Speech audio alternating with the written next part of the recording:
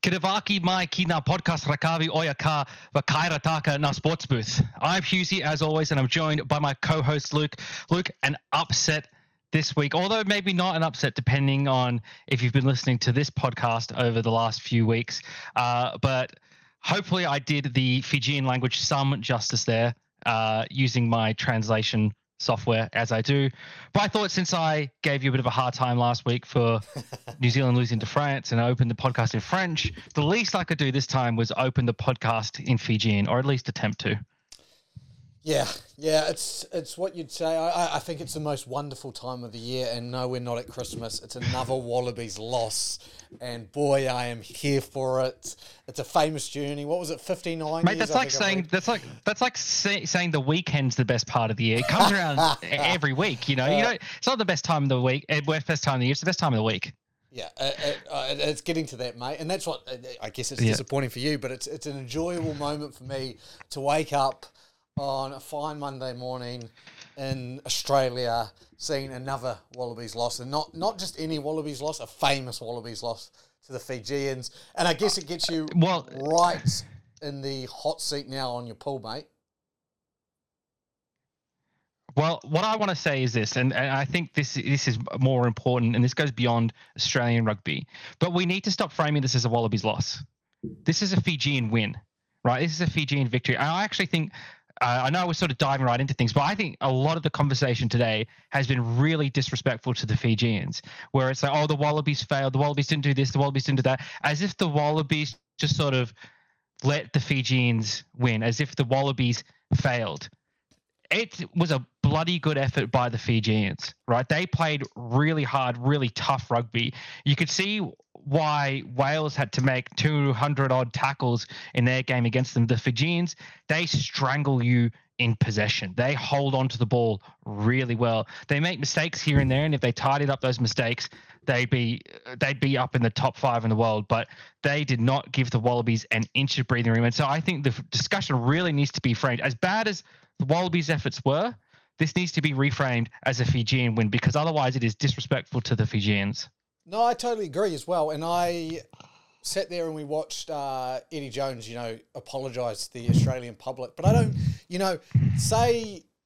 say that Semi Radurada does pick that ball up and scores in the corner and the Fijians beat the Welsh.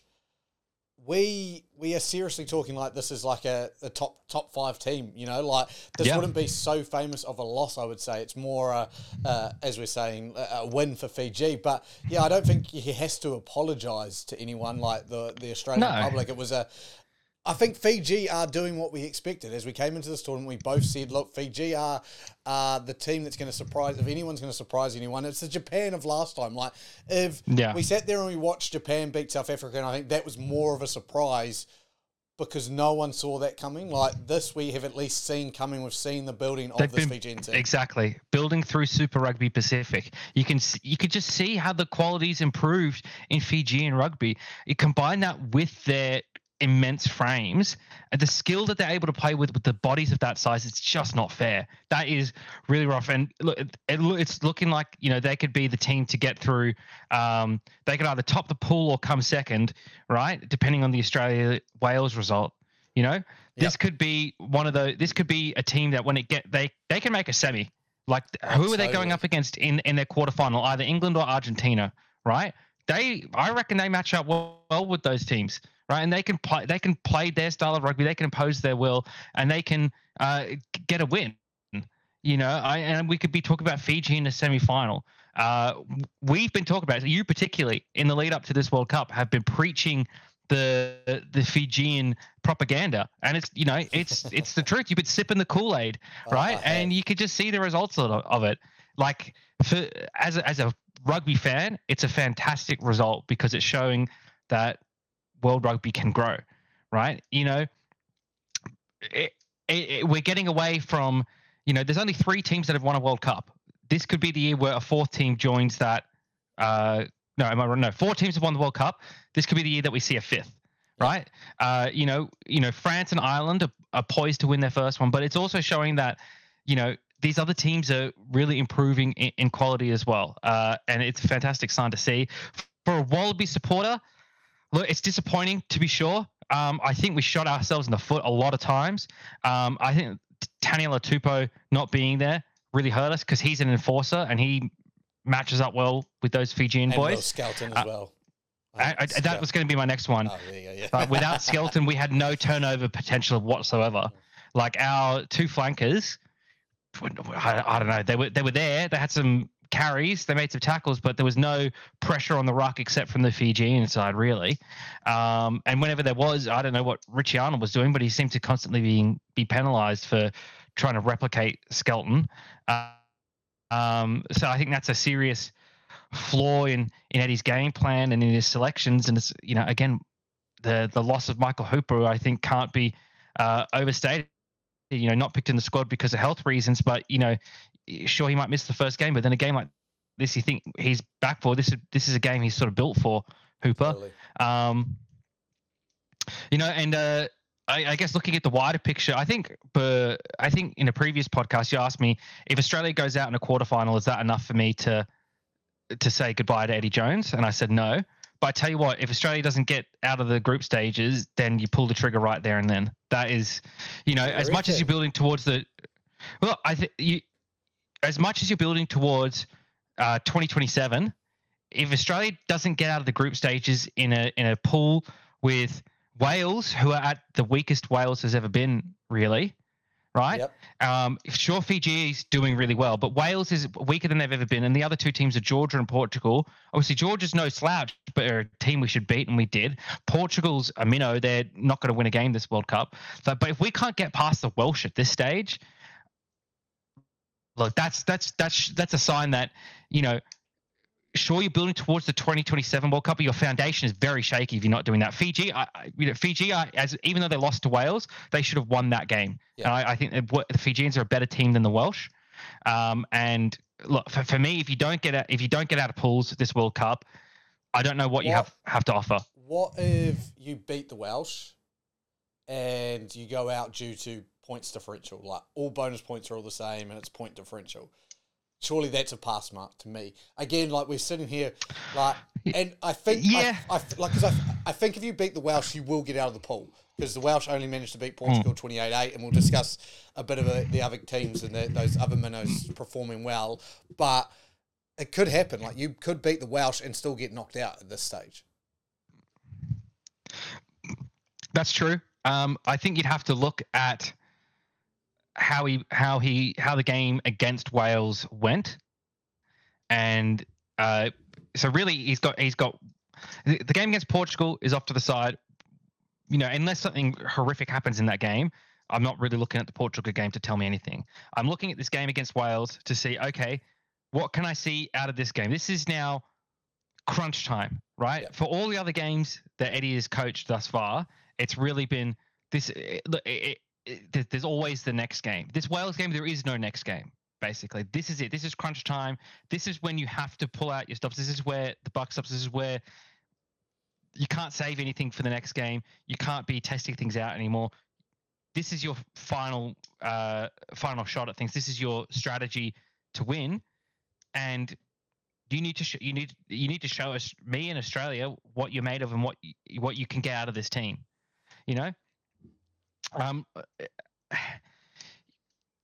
have to get out of pools. Like for me, it'd be really hard to see when you've got a coach like Stephen Larkham waiting, who's had success with the Brumbies. He's been a player recently-ish, but seems to have a good idea about how to put an attacking game plan together.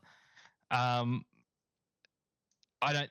would rather give Larkham 4 years and pull the trigger early on Eddie than get like a year or two into Eddie's tenure and realize, shit, this stuff's going nowhere. I'd rather have Larkham build a squad for 4 years.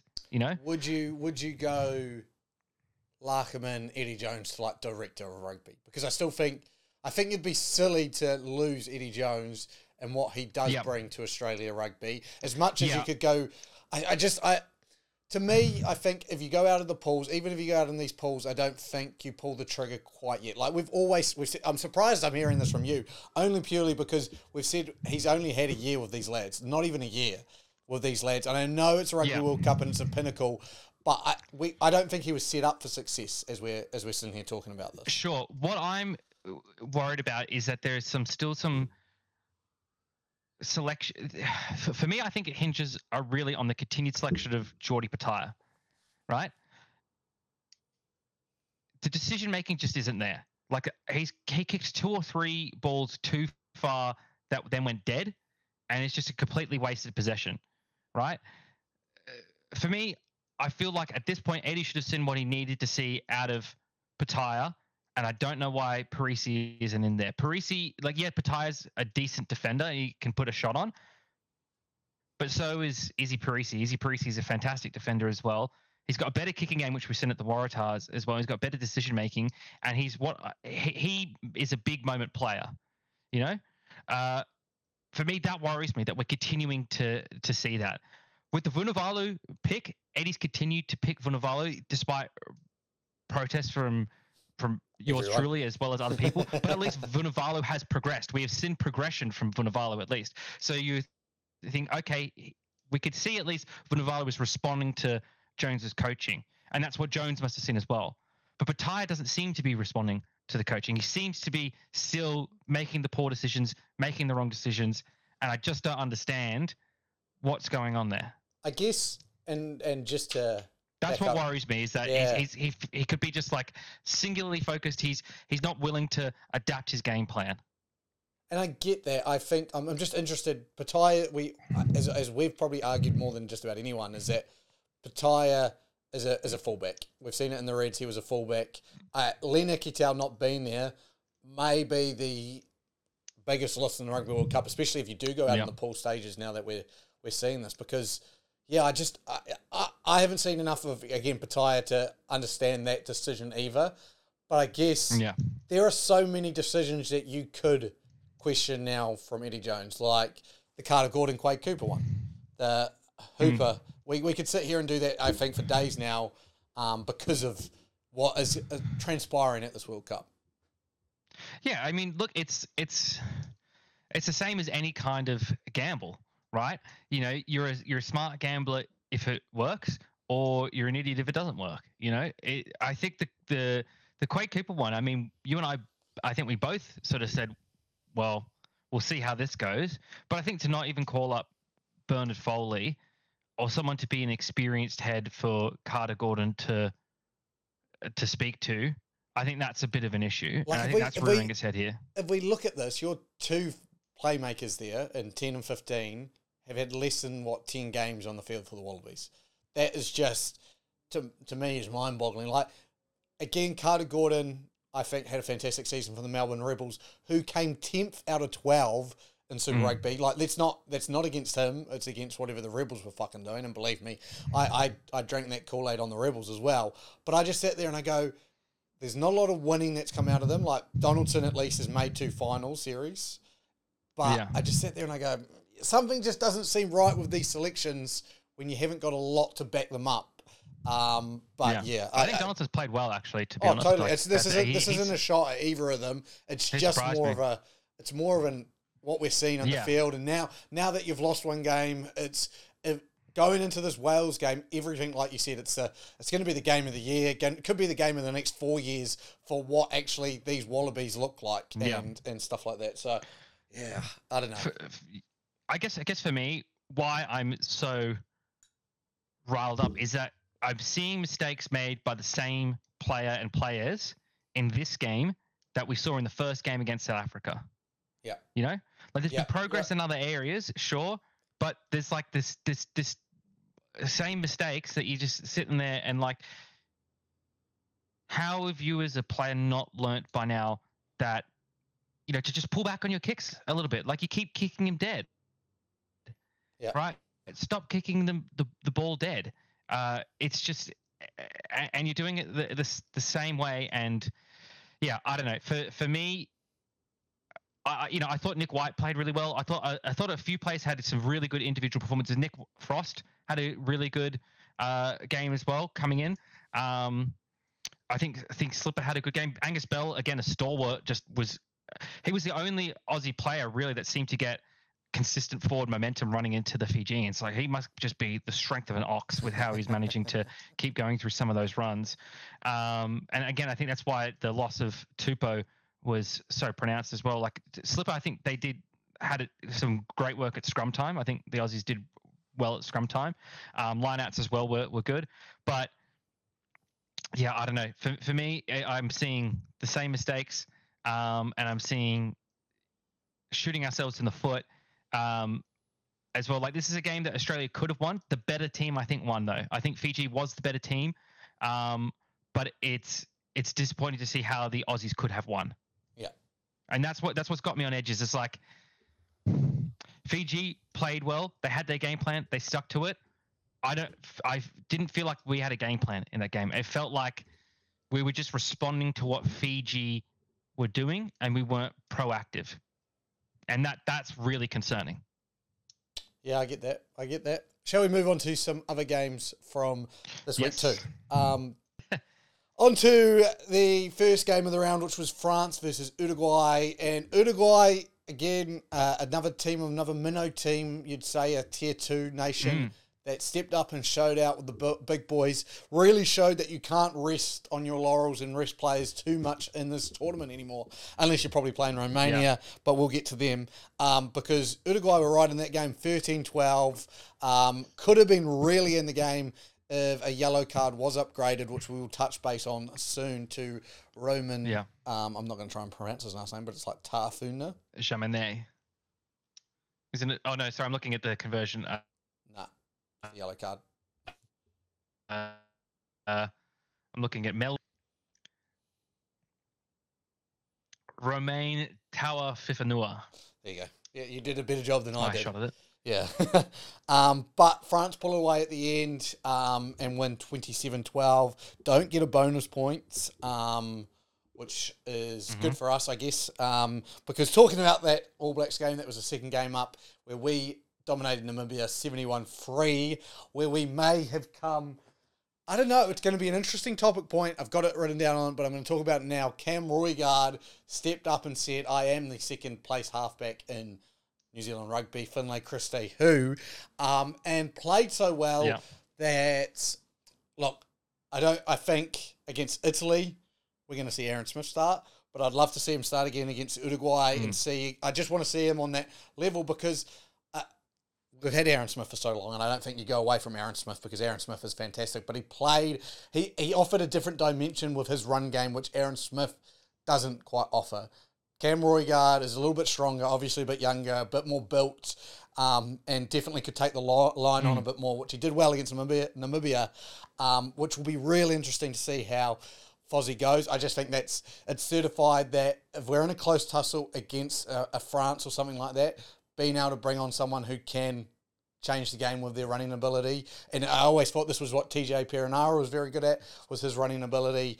I think this is the like-for-like TJ Perenara replacement with Cam Roigard. And I'm very excited to see him on the footy field. Other than that, Lesha Whanganuku, I think, needs to find his way into an All Black squad when we're playing the big teams. He can play like an extra flanker. Now, I know Mark Tully has been fantastic, but I think Whanganuku offers the same, and the amount of turnovers he can get over the ball and just his defence, I just think he's had another fantastic game. And every time I see him in either a red or black jersey for the Crusaders or a black jersey for the All Blacks, he's doing something right. So, look, there's going to be some big decisions come quarter-final time and leading up to the quarter-final. But for now, box ticked by my All Blacks. Yeah. I think one of my favourite moments of the game was when you scored a try. In the number 7 jersey, Dalton. You look like Dalton Papali'i right now with that mustache, mate. Oh, there we go. Yeah, I do look like I'm too far away from the camera. Yeah. No, I do pull a bit of a Dalton at the moment. His is a lot more luscious than mine, I would say. He's got a more business. He's business class. I'm economy at the moment. Is the way I feel about it. You're premium economy, mate. Don't put yourself down. You're premium economy. You've got the definition there. I can see it, and it looks like it's in a neat line. So don't put yourself down too much. It's not bad. It's not bad. But yeah, he's It's got definitely the extra leg room. Next game up was Samoa versus Chile. Samoa getting their World Cup campaign underway in the right style, 41-10, which is a big win for them purely because Japan beat them 42-12, so it puts them on the same steed with at least Japan. And Japan, again, we'll get to them later, losing to England, pretty much their World Cup campaign is looking like it's going down the gurgler, but still Samoa starting off very strong, which I'm impressed by. Then we jump on to another minnow starting off their World Cup campaign this year. Portugal scoring the first try against Wales, but losing 28-8. But again, another very good game for the minnows where we're sitting and going, Wales saw the French game and said, we can't rest on our laurels. And they came out and they battled hard and they got all 5 points. So credit to Wales for doing that after which was a very physical game against Fiji. So I think Wales took a lot of very good steps. You'd expect them to win by more, but picking up the 5 points, that's all that matters at the moment for them. And it puts all the pressure now back on Fiji and Australia to do the same before Wales meet up with Australia. Ireland then put away Tonga in Tonga's debut to the 2023 Rugby World Cup, 59-16. Man, the Ireland team is looking good. This Ireland versus South Africa clash is going to be mouth-watering, especially after South Africa put away Romania 76-0 in similar fashion to what Ireland did. And I talked about this. Romania had a change of coach at the end of last year or start of this year because the coach just felt like he had taken the team as far as it could go.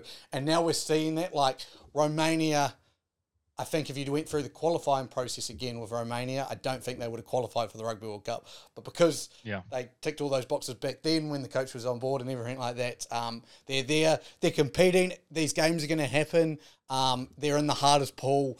You just feel sorry for them a little bit, but I'm loving the fact that most minnows, other than Romania, in the toughest pool, are competing. And again, you're playing the number one. Arguably, I think South Africa might be number 2 at the moment. Number 1 and top 2 teams in the world going head-to-head in their first 2 games. We then had, obviously, the Australia versus Fiji, which we won't touch base on. And to round us out, England looked in trouble early against Japan. I believe it was 13-9 at the half, got to 13-12, but they managed to pull away and make it 34-12 to round out the round and put them at the top of that Pool D. So as we look at it at the moment, I believe it looks like France and New Zealand on the top, first and second in their pools, with Italy still a game in hand, but will need to beat New Zealand. Ireland and South Africa at the top of their pools. No one else in that pool has picked up a point, but 10 and 9. Wales, Australia tied at the moment. Fiji also on 6 points, tied with Australia. And then England and Samoa leading the Pool D with Argentina still a game in hand. So I guess with it looking like it's going to be really interesting Pool D because Samoa could upset one of those England or Argentinas. And Argentina, we may see, which I would have been very surprised on talking about a Michael Cheika coach team to see them get knocked down in the pools. But they're facing a very similar situation to what your Wallabies are facing. They lost that big game against England and lost it pretty convincingly. Obviously, George Ford's boots helped a lot there. But yeah, it's still, as much as it's kind of gone to the script that, you know, you would have expected until this like Fiji win over Australia, there are so many storylines that could still happen. Like we're still at that point where it's like, who's going to win this? Who's going to win that? But yeah, a very interesting round 2 wrapped up. Round 3, who have you got in round 3? We've got Wales. Oh, so a big one for you boys. Yeah, a week from today at 5 a.m. Week from today, 5 a.m. I think I'll be on a plane then. I think you will be. Oh, yeah, I will be. Hopefully. Maybe I can get some in-flight entertainment and they'll be playing. I don't know if they do that for Qatar Airways. Won't be putting me on that. No. Okay, that's the game of the tournament for you guys at least. So I imagine you'll be right involved with that. Well, we've got a round, don't we? We go South Africa versus Ireland at 5 a.m. on Sunday and you against Wales at 5 a.m. on Monday. And then, so the full next round, Italy go up against Uruguay. Then we got France versus Namibia, Argentina versus Samoa. That'll be a big one. Georgia versus Portugal, England versus Chile. Then it's South Africa versus Ireland. So that's another big one. Scotland versus Tonga should be decent as well. Then it's Wales, Australia to round out the round.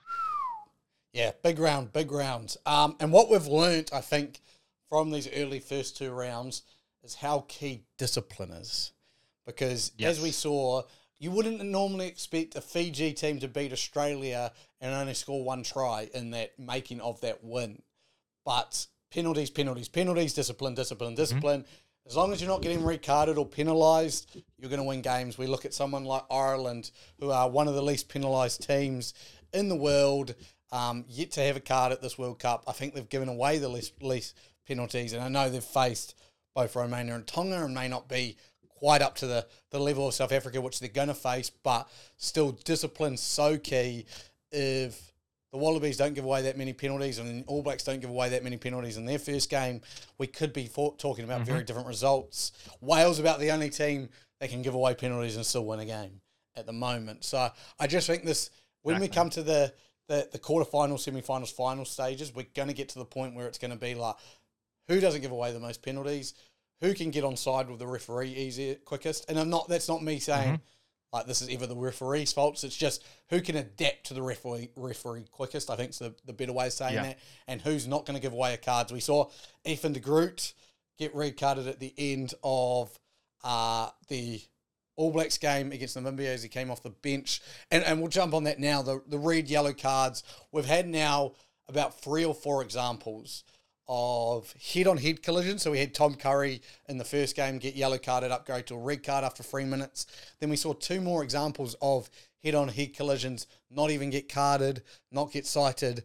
Then we had Roman T, I'm just going to call him Roman T, in the France versus Uruguay game, who, to me, there's a lot of dipping motion, but the arm doesn't wrap, and he definitely dips down. He's a 7-foot fucking lock trying to tackle a 5-foot scrum half. It's sometimes you make head contact, but you can't also sit there and adjust and say, oh, just because he's short, you didn't tackle low enough. You've got to adjust to that. So I think it should have been upgraded to a red card.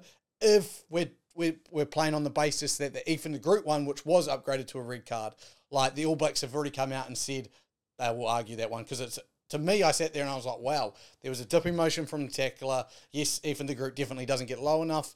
I still think we're at a point with these red and yellow cards and all of this. Again, it's a young time for, we've only been doing this, 3-4 years, I would say, of these, the red cards to heads, not the review system, but the red cards for head hits and stuff. It's still very new to this world, but we haven't got the consistency yet that I'm quite hoping for. And I would say most people would agree with me with that. Like, we just want consistency. If you can sit there, like, I can sit here and go, yes, we don't want head contacts. We understand it. And I sat there and watched Tom Curry's one, and I was like, man, that's tough. Head on head is always one of those ones where, like, you just got your head in the wrong position and you've made head on head contact. And I always feel bad for the players that do that. But they're teaching people, that means you've just got to get lower. It's just the way it is. So I think rugby's come to accept that we've got to tackle lower, but I just want consistency with what we're seeing with red, yellows, penalties, what's getting weeks bans. We saw the Owen Farrell one blow up, and again, nothing against Owen Farrell, but yeah, it's just interesting. Very interesting. Very interesting. 100% agree. Consistency is what's required. Totally. It's just, look, I can at least say that it wasn't as bad as the howler of a call that the NRL had over the weekend in the Storm Roosters game. So look, it's not that bad where the consistency there is just all over the shop. But it is at the point where it is frustrating for different players are judged by different standards. It seems. So yeah, look, if you're gonna miss a call, at least miss it for everyone. Or if you're gonna call something a red, call it for everyone. If you're gonna call it a yellow, call it for everyone. That's as long as the rules are consistent, people can learn to play to the rules. But when they're inconsistent, that's where you get confused and found out a bit. And if we just quickly want to put on our conspiracy hats here, if I put on my tinfoil hat and I go conspiracy theorist on us, people were talking a lot that, like, tier 2 nations are the one that are getting judged harshly. So the Uruguay player against Uruguay, it happened. Fiji against Wales. As much as you could buy Australia, into a conspiracy, every game, you know. as much as you could buy into that conspiracy, like, yes, tier 1 nations making it further in the competition is going to make World Rugby probably more money because Aussie fans are there willing to spend doing this. Get the fuck out of here. If Fiji make a quarter-final, that's selling out just to people to watch Fiji play in a quarter-final. So I just sit there and I go, as much as I can see why you'd be angry and you'd be sitting there asking questions, especially Fiji at that Wales one, no referees out there with a mandate from World Rugby to say, make sure Wales win this game. The referees are doing their best. Yes, they may miss calls. Yes, they may give too many warnings away. Again, we've left rugby up to the interpretation of the laws, and that is what the referee does on the day. And I just think adaptability from teams is now such an important skill to have. And I think one of the best adapting teams is Ireland. When I watch Ireland play, if they do start to give away a few penalties, they quickly work it out. And it's like looking at it if we talk about NFL quite a lot on this podcast, at halftime they go in and make adjustments. And I just go, if you are not adjusting to the officials, then you're not making adjustments. Which is again another concern I have about Australian rugby at the moment. It just doesn't seem to be any adjustments, and there was a lot of discussion after that game that even the reserves were used poorly. Like, you didn't use the reserves to really change the balance of the game. Blake Shop was used for 2 minutes. Like, what's the point of that? But also then you hook Carter Gordon 10 minutes into the second half. It's like, the use of the reserves just didn't make sense to me either. And so, I think you're right. I think you're absolutely right. Adaptability is it's not your best ability because that's availability, but adaptability but it's getting pretty is close. Your second best ability. Yeah. Yes. Look, last thing I just want to touch base on with the performance of Fiji, which we've just seen, Portugal pushing Wales all the way, the Uruguay pushing France all the way. Is it time to go to a 24-team tournament? Now, I don't know. I haven't even looked at how that would work based off this, but ideally you'd have USA, Canada involved. Who else made it? I think Kenya and Hong Kong were the 4 teams that as well made the ends thing. You've also got Netherlands, Germany, all of those are close to it. But let's add USA, Canada, Kenya and Hong Kong just for the sake of bygones being bygones. But if we add those 4 teams, I don't think we're seeing as much 80-0. Like, we're looking at it, and Romania is the only team that's lost by 60 plus, or Namibia did, but Namibia's at every World Cup. And if we go back to, was it 2003 when you beat them 150 to, I think it was like the world record. I think it was the 2003, it was like 141 to 3 or whatever it was. You look at that, 2003, 20 years ago, and in 20 years we've gone, they're 71-3 to the All Blacks now, and Wallabies were just as good as the All Blacks back in 2003. So it's like we've already... Better even, because they made the final that year. Oh, yeah. Oh, okay. Yep. And I think we haven't seen the we beat you that year, didn't we? Yeah, the semi-final, Yeah. But did you win the World Cup? No, okay, cool. You brought up that stage. You brought it up. I'm just saying. I'm just checking if you won the World Cup. 142-0 we beat Namibia. And so fast forward 20 years, it's 71-3. Now, I sat there and I say this all the time, and I don't know if I've discussed this with you, but it fucks me off, all right? Australia and New Zealand get so much stick for help. Like, you've got to help grow the game in the Pacific. You've got to help grow the game in the Pacific. Let's look at this. Australia's just being beaten by Fiji. Samoa are looking really good in the pool. Tonga weren't. I know they got beaten well by Ireland, but they on their day could upset someone. Mm-hmm. So 3 teams from the Pacific performing really well. Tell me another African team, other than South Africa, that are even close to anywhere. Like, you just look at it and you go, I know South Africa look after themselves really well, but surely we should be pushing South Africa to grow the game in Namibia. Namibia should be a team that, South Africa have a great rivalry with, like the Australia and Fiji. Imagine one day South Africa lose to Namibia. Like, how incredible the scenes would that be? I just sit there and it annoys me that South Africa doesn't do more for Africa. And then there may be reasons for that. Like, But rugby's so big in South Africa. Like they could do more. It's just what I see. Especially since they used to occupy, maybe it used to be considered South African territory as well. Exactly. So you're responsible for, that would make it a great rivalry as well. Yeah, I agree. It's always a lot put on Australia and New Zealand to look after the Pacific nations and grow it there, and even somewhat Japan. But where is the contribution from World Rugby, from England and the other Northern Hemisphere teams, right, to grow rugby in the Pacific, but also in the Northern Hemisphere to look after teams like your Georgias that are growing, your Romanias as well. And that's not even speaking about South America and North America, right? Totally. We should be growing the game in all geography, because the better it is around the world, then you get situations like the Soccer World Cup, where it is truly a global game and anyone from any corner of the world can make a run, like the Matildas did at the Women's World Cup. 100%. Yeah, I totally agree. And you have those fairy tale stories that we're potentially looking at, like Fiji and Samoa, where a quarterfinal or a semi-final would just do them the world of good just for everything there. And I just sit there and you won't meet fans more passionate than Fijian fans. Oh, totally. I think Fiji is very close to both your heart and mine after Super Rugby Pacific. So, and as much as this loss hurts, obviously as an Australian fan, I'm happy for Fiji. Like it's great. Totally. It's one of those ones where, say, Fiji beat the All Blacks, and Argentina beating the All Blacks in Christchurch, you grit your teeth and you smile because you go, you know what? As much as it sucks and it hurts right now, I'm happy for Argentina to do that. Like, that you can just see what it does to them, how much passion it brings, how much it means to them to get those wins and do something like that. You hate it to happen, but it has to happen to someone someday. And, exactly. You just got to, grin and bear it, Like, you think as well, like, there's obviously Australia's copping a lot of flack right now for losing to Fiji. But some of these other rugby nations that are now up there, like your Argentina, used to be terrible teams.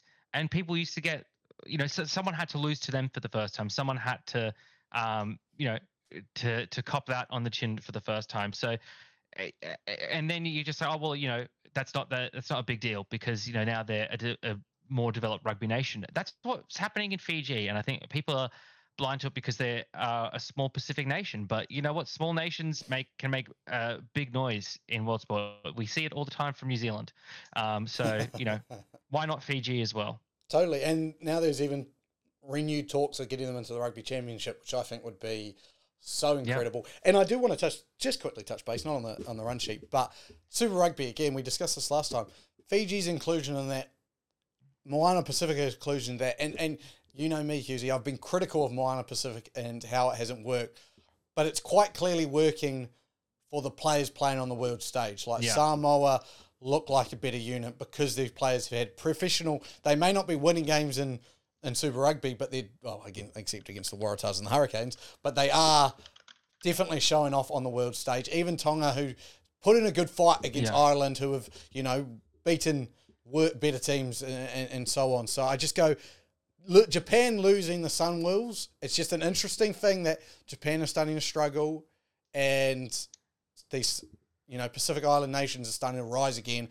I think we devalue Super Rugby because we go, this is happening and not as many fans watching. But the actual product, the game that is there, is quite clearly still one of the best. Like, we talk about the URC being the best club comp, but it'll be really interesting to see how Super Rugby teams and nations from Super Rugby progress now.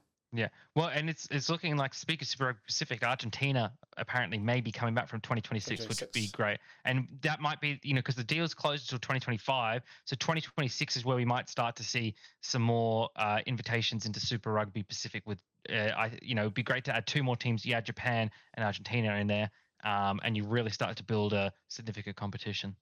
Yeah, I think done the right way. Look, we saw, what was it? It was the Aguadas.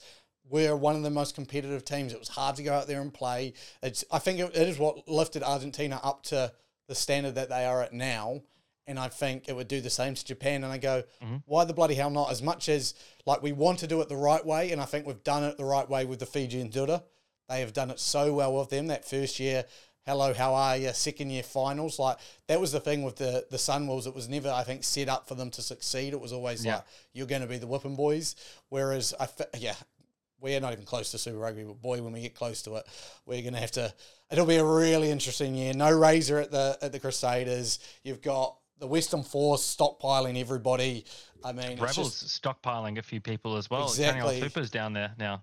Two former All Blacks heading to the Reds. It's gonna be very interesting. Julian Savia to Moana Pacifica. Oh, a massive respect for him to do that. I think. Yeah. Like I saw that he was announcing that he was going to another Super Rugby team, and it's quite typical in New Zealand that if you want your Super Rugby career to kind of finish off, you go to the Highlanders because they just seem to get the older talent going there. Ma'anono did it for a few years.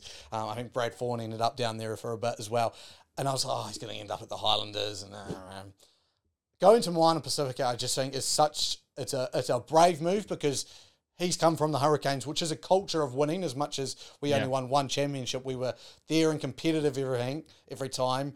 And he's just gone quite clearly. This is probably not even a money move, I would imagine. This is I want to play rugby still. I've still got a couple of years left into me.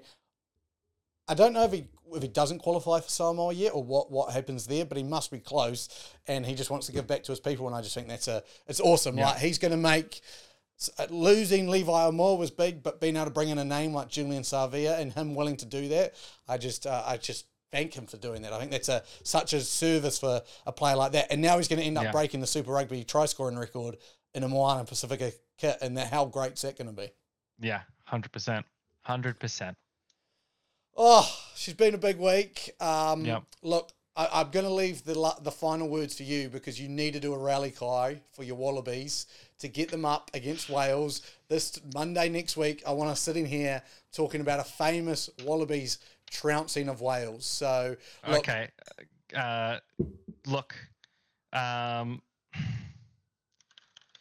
For me, looking at this game, there's a few things that really stand out to me, right? And that is the primary amongst them is that we can't give up. We can't give up on plays. We can't give up on our game plan. We can't give up on each other, right? We Australians, we came to the country on earth that is least suited to human life. The amount of things that want to kill us here is just incredible, right? It's bred a survival instinct into all Australians, right? And that's what we need to rely on right now. We need to dig deep, find that Aussie spirit, and give it to these Welsh pricks, all right? And I say this as someone with Welsh heritage. My last name is Welsh, so I can say it, all right? Back yourselves, Wallabies. Back yourselves. Don't go kicking shitty balls. Run the ball in hand, right? If there's something this game against Fiji has taught us, is that the team with possession generally wins, right? Hold onto the ball. Trust in each other. Trust in your teammates, and reward your teammates' trust. That's the biggest thing. I think a lot of times we're seeing the same mistakes that we've always seen from the Wallabies, where people will charge forward and there's no one there to back each other up. How far have we come from the Diggers of Gallipoli that no one's there with their mates running alongside them? Think of that. Rally. Think of Lone Pine, and think of the Neck, and think about the Anzac spirit, all right? When you take it to those Northern Hemisphere pricks, all right? When you see your mate going forward, you go forward as well, into the hail of bullets, into the trenches, into the storm, and fucking pull out the victory. No one believes in you right now. The Australian public doesn't believe in you. The Australian media doesn't believe in you. The rest of the world doesn't believe in you. But I believe in you. The small boy sick at hospital on his deathbed. All he wants, his last wish, is the Wallabies win. That's me, by the way. I'm the sick child on his deathbed. All he wants is a Wallabies win. And that you just believe in each other and reward each other's belief in you. And do that and you'll win. Wales isn't anything special, right? They struggled against Portugal. The Fijians should have beaten them. They got very lucky that they weren't beat there. Luck is good. Making your own luck is better. There it is. There it is. Look, You know, couldn't have said it better myself, Husey. Good luck to all you Wallaby supporters there. We know you need it because skill hasn't got you very far in the past year. But I will leave you with saying bulla to all our Fijian fans because congratulations for a famous victory. And I hope they get through to the next. I hope they get through to the quarters. Look. It's really hard for me because I love a good I love a good Wallabies team, and I like to see the Wallabies doing well because again, if there's anything I want a final against the Wallabies for the All Blacks and us to win. That's what I want in life. It's not hard. It is hard because the Wallabies struggle to get to finals, but when they do, that's all I want. And when I sit here, I want the Wallabies to go through. I don't hate the Welsh. I've got a mad respect for the Welsh. They love rugby as much as New Zealand loves rugby, so on and so forth. And then the Fijians. So it's a tough one. But if there's two teams we want to go through from this pool, it is Fiji and Australia, especially on this podcast. Up the Anzacs, up the Southern Hemisphere. Fuck off, you Northern Hemisphere pricks. Yeah. Couldn't have said it better. Alrighty, we'll see you next week. Goodbye. Peace.